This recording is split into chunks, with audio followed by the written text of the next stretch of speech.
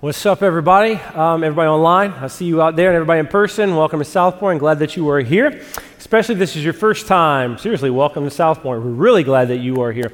Hey, if you call South Point your home, do me a favor. Every time you come here, consider yourself a greeter. Just because there are people at the doors, that's awesome, it's amazing, but also you have the opportunity when you're out in the lobbies to say hello to people, especially people that you don't know, aren't familiar with. Just say, hi, my name is, and introduce yourself. Let's be a welcoming, friendly place. All right, so does everybody know this idea or this phrase, cancel culture? Yeah, you're alive, so I know you know about it because it's everywhere. It's like you can't stop not hearing about it. Anyways, cancel culture, right? You know what it is? It's this thing in our culture in a sense where people don't want you to say things that they disagree with. And so to the point where they would even try to strip you of your rights by bullying and censoring you, right? To not be able to say it. Why? Because they hate it, or maybe more accurately, they just don't want to hear things that they don't want to believe or agree with, right? And I remind you, this isn't new, okay? Don't get too up in an uproar. Like, there's nothing new about this. Remember when your kids were younger, 2, 3, 4, 5, who knows what? When they were younger, what did they do when they didn't want to listen to you? La la la la la la la la la la la la la. Right? I mean, when they were 2 and 5, maybe it was cute once in a while, but that's what we look like when I'm 20, 30, 40, 50. It's like Lloyd from that Dumb and Dumber movie, right? Like, let's be honest. It's easy sometimes, and we say things about those people out there that do this thing. When are we guilty of the same thing? When do we stick our fingers in our ears and scream, la, la, la, la, la, la, because I don't want to hear something that God has to say? Because God says a lot of tough stuff, man. Let's just be honest. He says a lot of things that are difficult. And sometimes we don't listen. I sometimes have the propensity to, don't want to listen to this one. I don't like that one, God. So let's just not maybe think about what other people do, because it's easy to pick apart what other people do. Today, we need to be honest. You need to be honest with yourself. What are you going to do with what you're going to hear today? Because that's part of the reason why we call this series Believe Him or Not.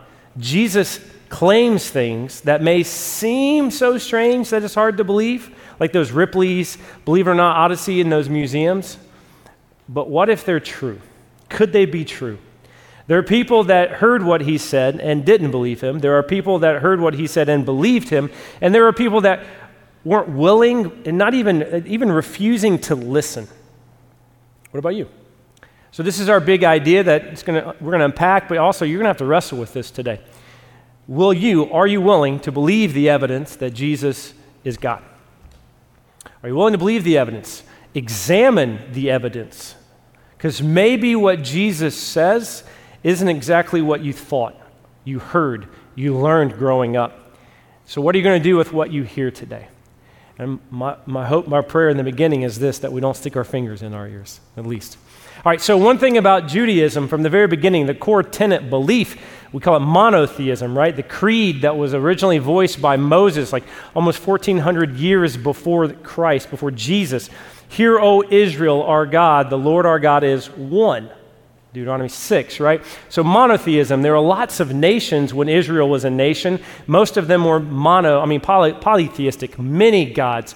Judaism was only one God, not many.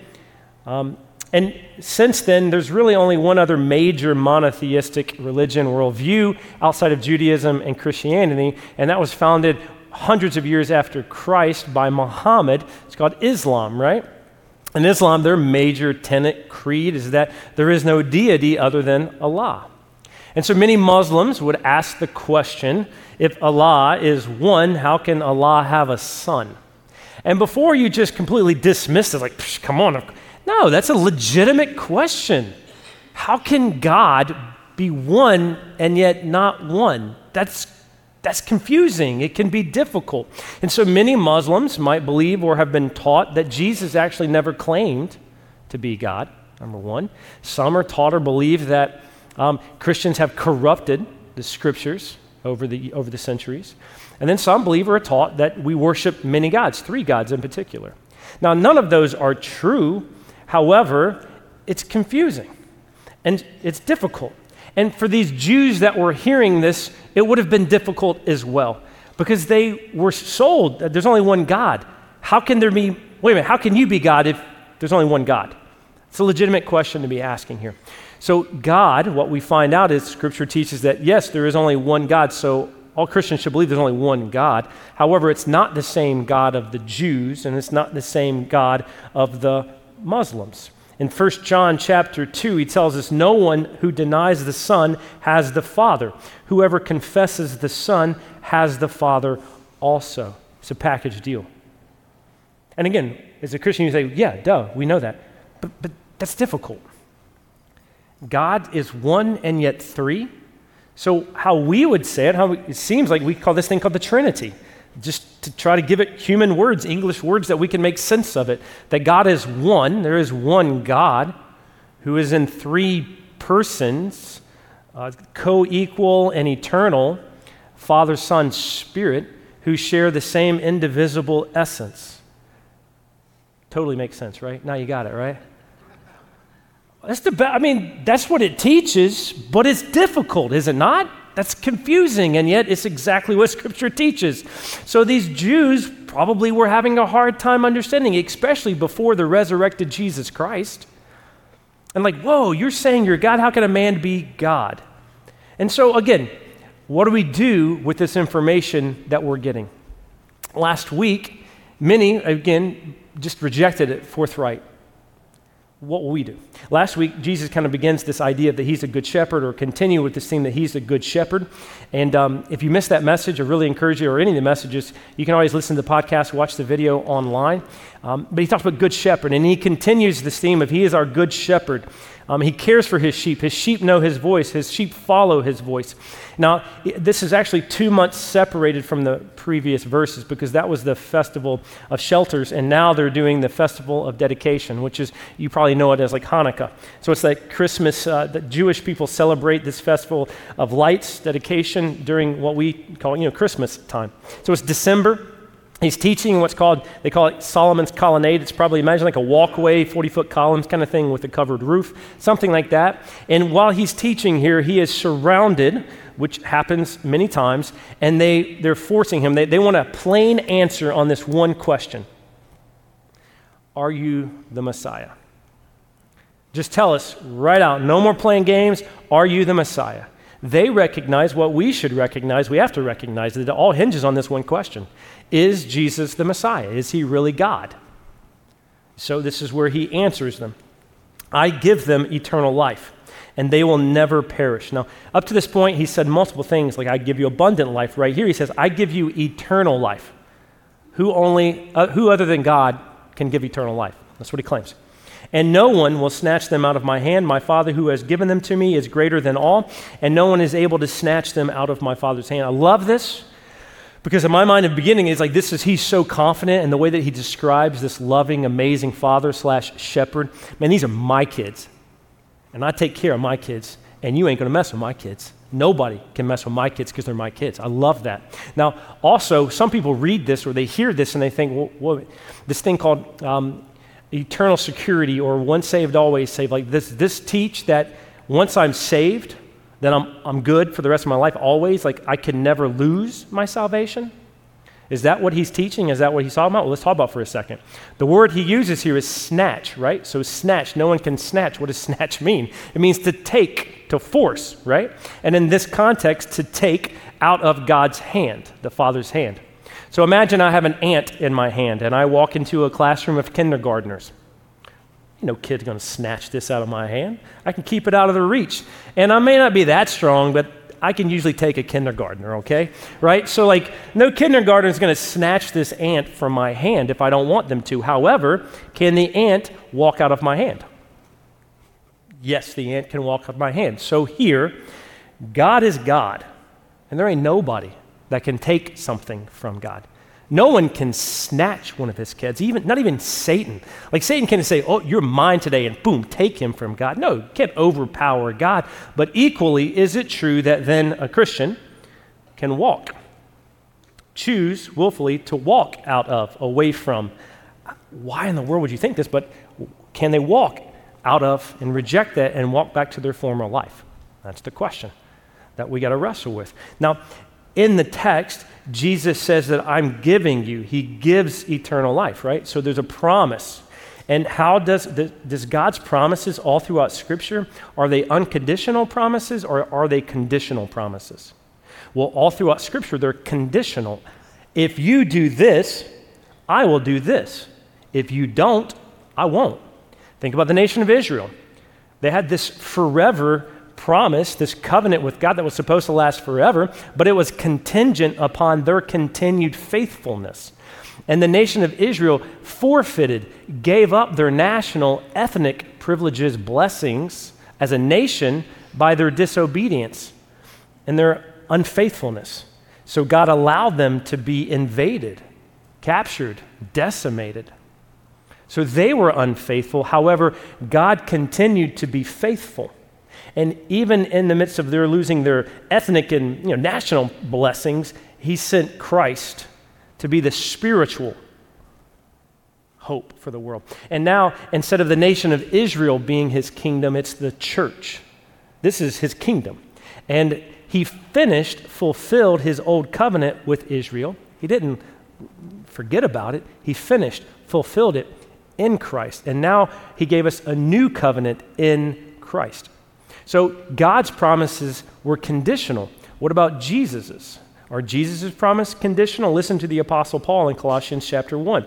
And you who were once alienated and hostile in mind, doing evil deeds, so before Christ, I was an enemy of Christ. I was doing my own thing, evil thing. So I was an enemy opposed to God, at odds with God. He, Jesus, has now reconciled in his body of flesh by his death in order to present you holy and blameless and above reproach before him. We literally just sang a song that talks about this.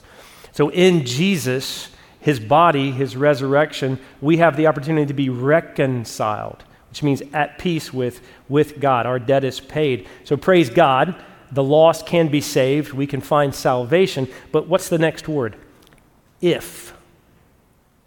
That's a conditional word. If indeed you continue in the faith, stable, steadfast, not shifting from the hope of the gospel that you heard. Jesus' promises are not unconditional. It's conditioned on our continued faithfulness. Continued faithfulness. Paul says the same he says it again in 1 Corinthians 15. Now I would remind you, brothers, of the gospel I preached to you, which you received and which you stand. So how do they stand? They stand firm in faith. We accepted the testimony, the gospel. So we're in faith, we're standing firm, and by which you are being saved. Saved is an interesting concept we don't think about sometimes. In Scripture, there's a past tense of saved. I was saved when I confessed Christ as my Lord and Savior. I was saved. Also, I am being saved. I am being made into the image, conforming to the likeness of Christ. I am being saved presently and continually. And also, futuristically, I will be saved when Jesus comes back. I will be made into completion. So it has all three, past, present, and future tense. I am being saved. Saved. If, there's that word again, if the condition you hold fast to the word I preached to you. So God does his part. He's done what he needs to do. He provides his word. He provides the strength, comfort, the Holy Spirit, the power that we need to overcome Satan, to overcome temptation, encouragement of the church to continue. He's done his part. Do we choose to continue, or do we reject it? Can we reject that, walk away from that? The books of Hebrews and Revelation in the New Testament are full. I mean, read them. They're full of warnings about walking away. Why would they be in there?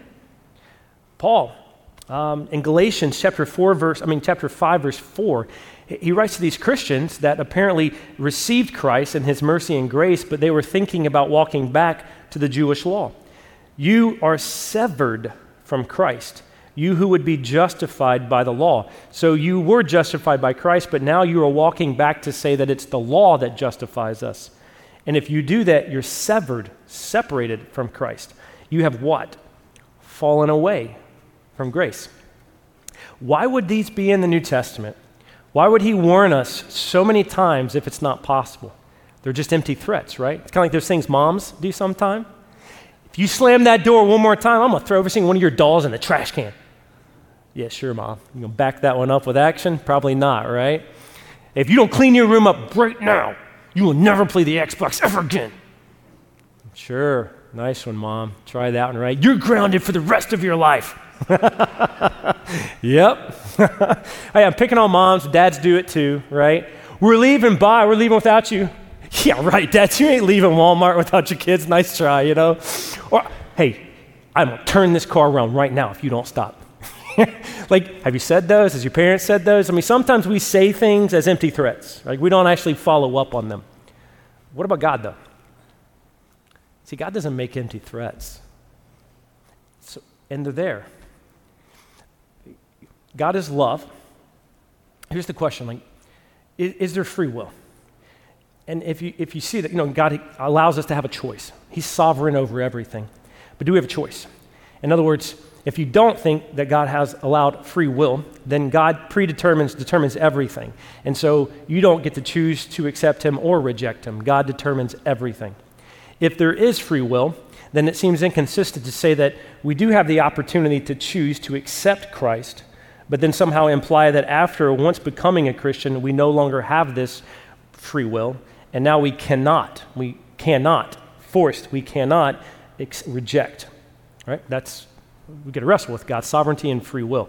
If God is love is based on a choice, right? I choose to love you. I don't want to force you. I can't force you to love me. And so, like in a marriage contract, we make vows to one another to say that I'm making a covenant with you to love you, right? Now, the truth is, I can't force you to be faithful to that covenant.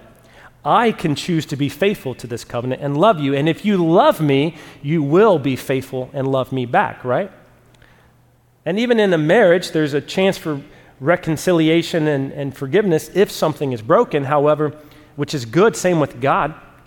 But God, again, so God is love, and he enters into a covenant with us, a relationship.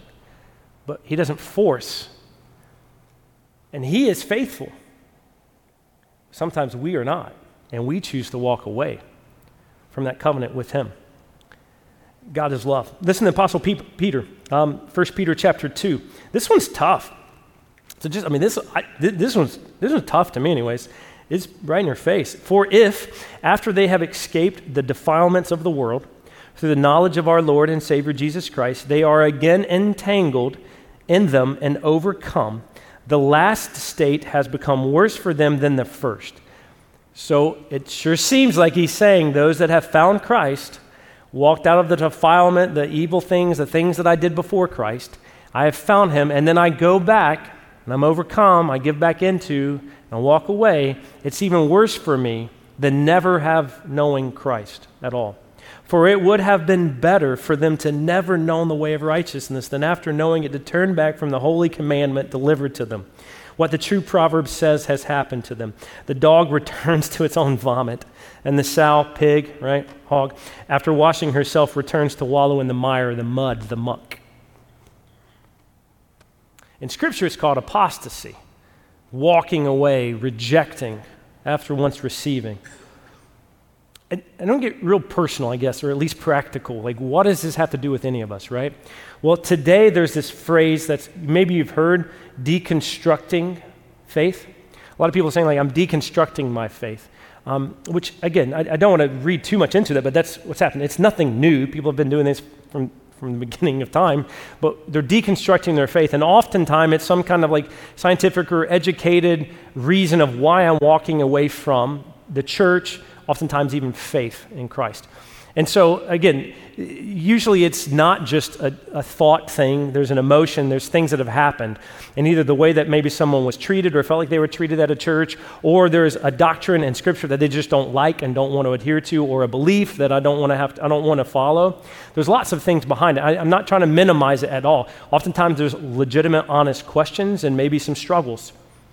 However, oftentimes it leads to blaming other Christians, a church, or even God himself for the decision that they make, that we make, that you make, which sounds exactly, if not exactly, what Peter just described. Maybe some of us even start thinking about constructing our own faith. Oh, I'll just get rid of that and take a little bit of this. You can see the danger, right? And it seems like Scripture is very clear that be careful. There's such a thing as walking away from. And when you do that, it's even worse for us than not even knowing him in the beginning. That's scary. Now, sometimes there are people who maybe come to this place in their life, and honestly, the truth is they were never really saved in the first place. Like outwardly, they were playing the game, looking the part, going to church, doing different things, but not really reborn. I mean, that's a thing. We know that. Some people just never really truly were changed or found faith in Christ. They were just kind of looking on the outside like. But that's not the case for everyone. I believe. It's rare, but there are Christians who walk away, reject Christ, and go back to their former way of life. Listen, it's not a, whoops, I just fell into it kind of thing. It's a determined act of their will. It didn't just happen. Sometimes people say that. Have you ever heard, or maybe you've heard that like in infidelity, adultery in a marriage? Someone will say that, especially the one who cheated, will say, oh, it just happened. I don't know how. Like, come on, don't kid yourself. It didn't just happen. There were probably a series of decisions that led to this, and then in the moment, you've willfully made the decision to do this. It doesn't just happen. Some of us think like with God, you know, you're in the book, and then he just, whoop, I'm saved. That's good. He writes my name in the book. And then I sin, and oh, he erases my name. And then I repent, and he writes my name again. And it's just like a constant rinse and repeat cycle. Is that what Scripture tells us? No, that's not what he does. It's a willful decision to reject Christ. That's powerful. Anyways, here's the two things. The pendulum can swing in one of these two directions, and this is really what's most practical for us. You can have this a false sense of security. I can do whatever I want to do. I can live however I want to live because I can never lose my salvation. That's dangerous. And then also, you can never have any sense of security. Like I can never know if I'm saved or not. The whole erasing my name and then writing my name back in and then erasing my name and then writing my name back in. That's neither one of them are helpful, and they're both dangerous. I think one key to help us understand the kind of connecting the dots of sovereignty of God and human will, or human free will, is in 1 Peter chapter 1, verse 5, who through faith are shielded by God's power until the coming of the salvation that is ready to be revealed in our last time. So how are we shielded? How are we kept protected? Through faith. So it's in faith, it's our faith, it's faith that gives us assurance. It's not in how good of a person I am. It's not in my feelings. It's not in what you say. It's in faith. It's in what is true about Scripture. If it's true, then it's in that, what Jesus has done for me. I am sinless before God. Not that I'm actually sinless because I sin, but he has removed my sin. And when God sees me, he sees me as sinless because he has placed Christ's righteousness on me. That's grace. And so, yeah, I can go to sleep at night, not worried about my soul.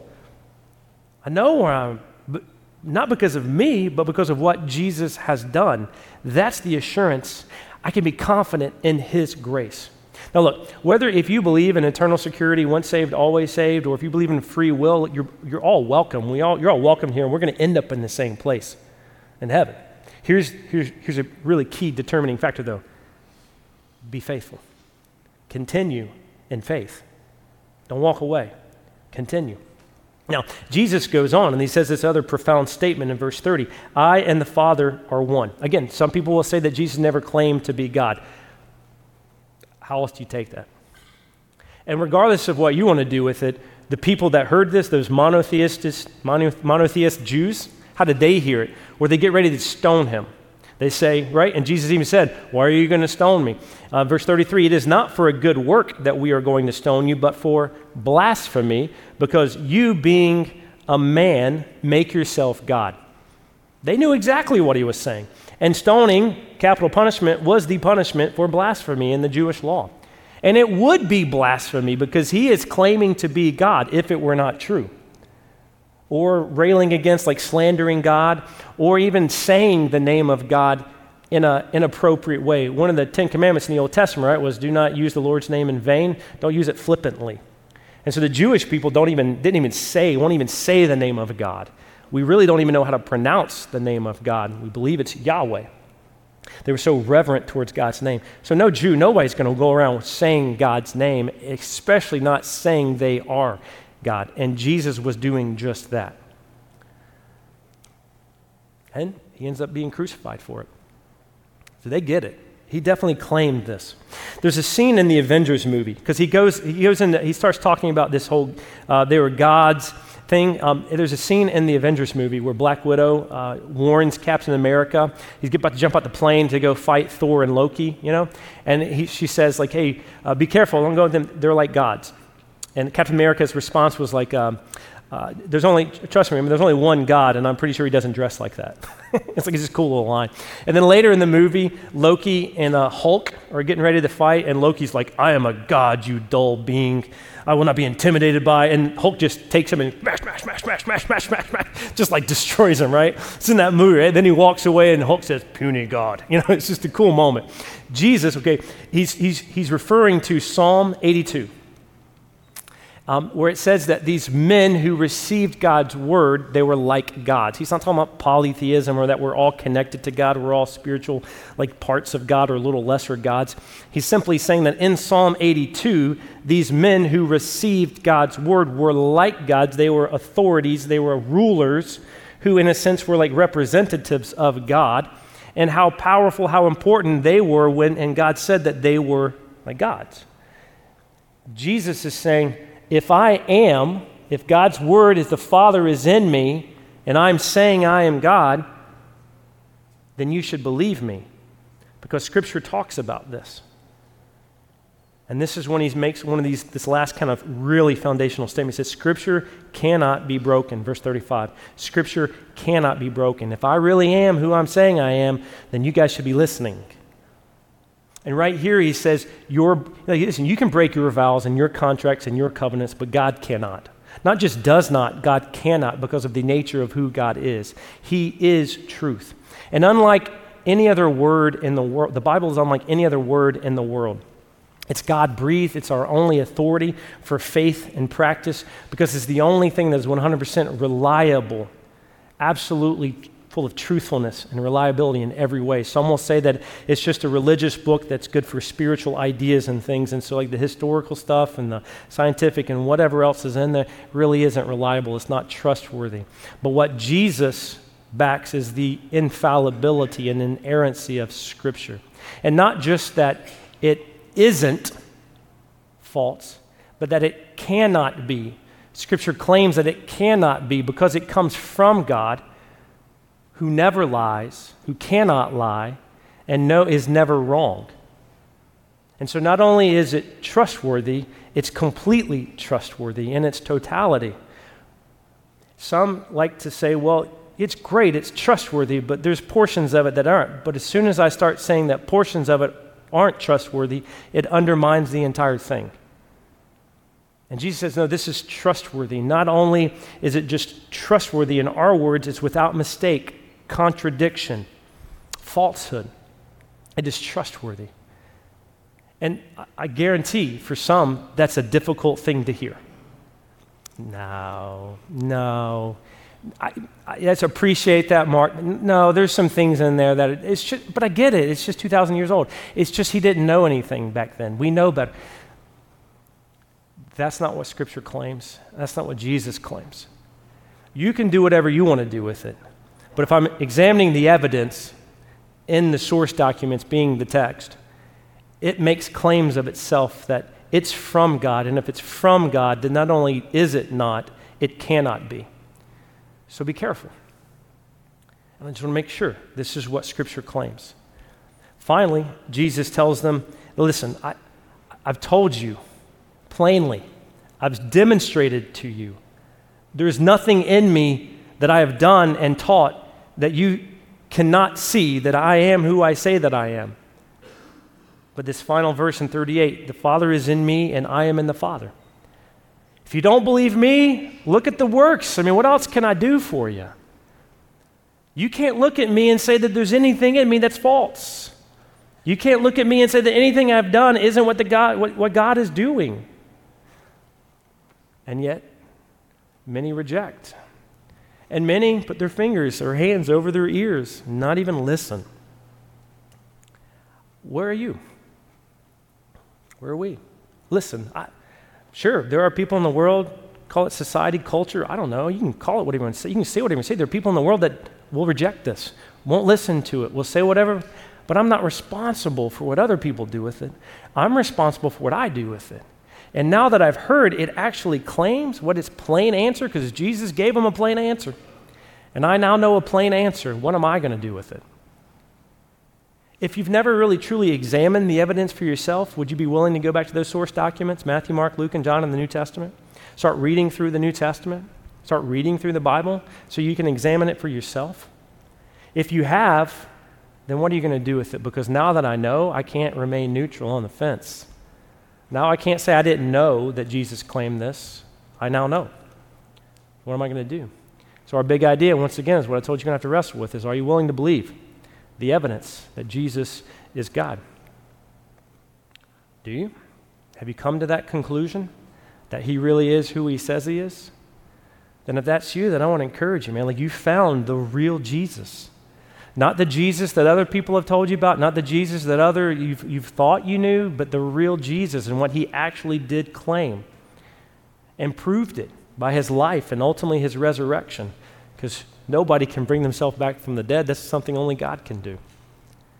So if that's you and you've come to that place where you're ready to confess that, yeah, Jesus really is the Christ, the Messiah, God, and I am in need of a Savior, then please text us, email us your name, or in a few moments you can come up front, meet one of our friends, you can have a conversation, we'd pray with you or help you take that next step, placing your faith in Christ, even being baptized today into the Father, Son, Holy Spirit, that whole Trinity thing that whether we understand it or not, that's what happens.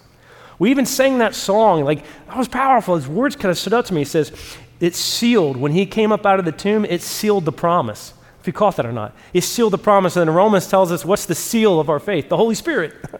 And that was how we begin to get the Holy Spirit. It seals our promise. Like, God's been faithful to his promise. So come, accept Christ as your Lord and Savior and receive that promise that he has been so faithful to. If you're a Christian, though, if you're already a believer, if you've already confessed Christ as your Lord and Savior, what about you? What's your next step right now? How are you going to respond? I'm not trying to be unloving or unkind, but I have to be honest. I'm going to be honest. I choose to be honest. Because I need to hear this too. What have I done with his word? Because he makes three big claims today. There is only one God. And Jesus is God. Have you fully continued to accept that and to teach that? Or have you began to sway on that? Is his word really his word? Or is it changeable, malleable, editable for you and future generations? Is his word trustworthy, or only portions of it, which then make all of it really not from God? Where do you stand in that? What have you done with that? And are there things that he has said that you've placed your hands over your ears, and said, la, la, la, la, la, la, la, la, la. I don't want to hear that part, God. That's called disobedience. And I've done it. What about you? Where are you? Is there something that you're refusing to accept from God? Is there something that you're refusing to obey? Have you possibly began to construct your own way? Picking and choosing what you want to do? Hey, not that it matters. I love you. What really matters is God still loves you. But repent. Maybe that's your next step. And what better time than right now during time of communion? Scripture says there's three things we're supposed to do during communion. To remember, and that's why we have the bread and the juice. The bread represents his body. The juice represents his blood that was shed for us. That's the whole thing in Colossians. Reconciliation was possible because Jesus died on the cross, took our sins to the cross, paid our debt that we owe so that we could be forgiven. We remember what he did. If it wasn't for him, we'd have no hope. If it wasn't for him, we'd have no salvation or forgiveness. We remember him. We also confess. We examine ourselves. We confess. Is there something that I am doing that is inconsistent with God's word? Am I being disobedient? I need to confess that. Did I harm my brother or sister this week? Lie to them? Do I need to go and confess to them, make it right and reconcile? I confess. And then 3, we proclaim the Lord's death and resurrection until he comes back.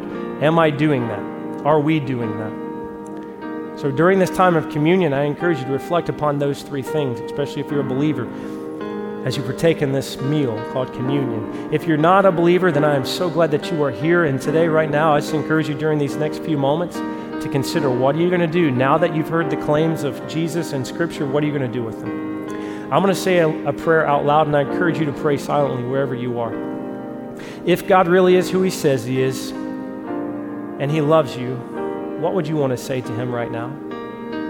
If these claims are true, what would you want to ask Him and begin to wrestle with Him and examine? Or what confession? What do you need to admit right now? I don't know. What do you need to do? I encourage you to pray as I'm praying.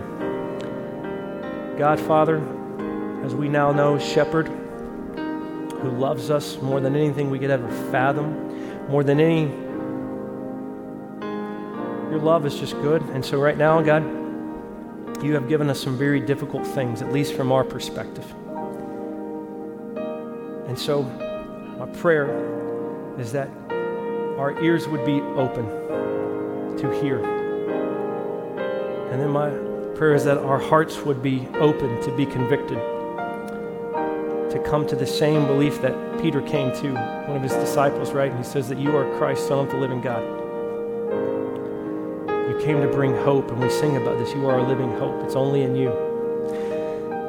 So for those that are in this room and listening online, that maybe for the first time, my prayer is right now that they would come to that faith and they would say, yes, Jesus Christ, I really truly do believe that you are the Christ, the Son of the living God. And I don't exactly know all this Trinity stuff. I don't exactly know how all this other stuff works, but I really truly do believe, and I confess that you are who you say you are. I encourage that you do that right now, wherever you are, out loud to God, and then let someone know so you can follow up. You can be baptized into Christ for those and receive not just that seal of the Holy Spirit, forgiveness of your sins. For the believers in the room and listening online, I pray that God, you would convict us of whatever that we need to be convicted of so that we can walk out of here, and all of us walk out of here trusting you more, 100% obedient to you. And it's in Jesus' name that I pray these things.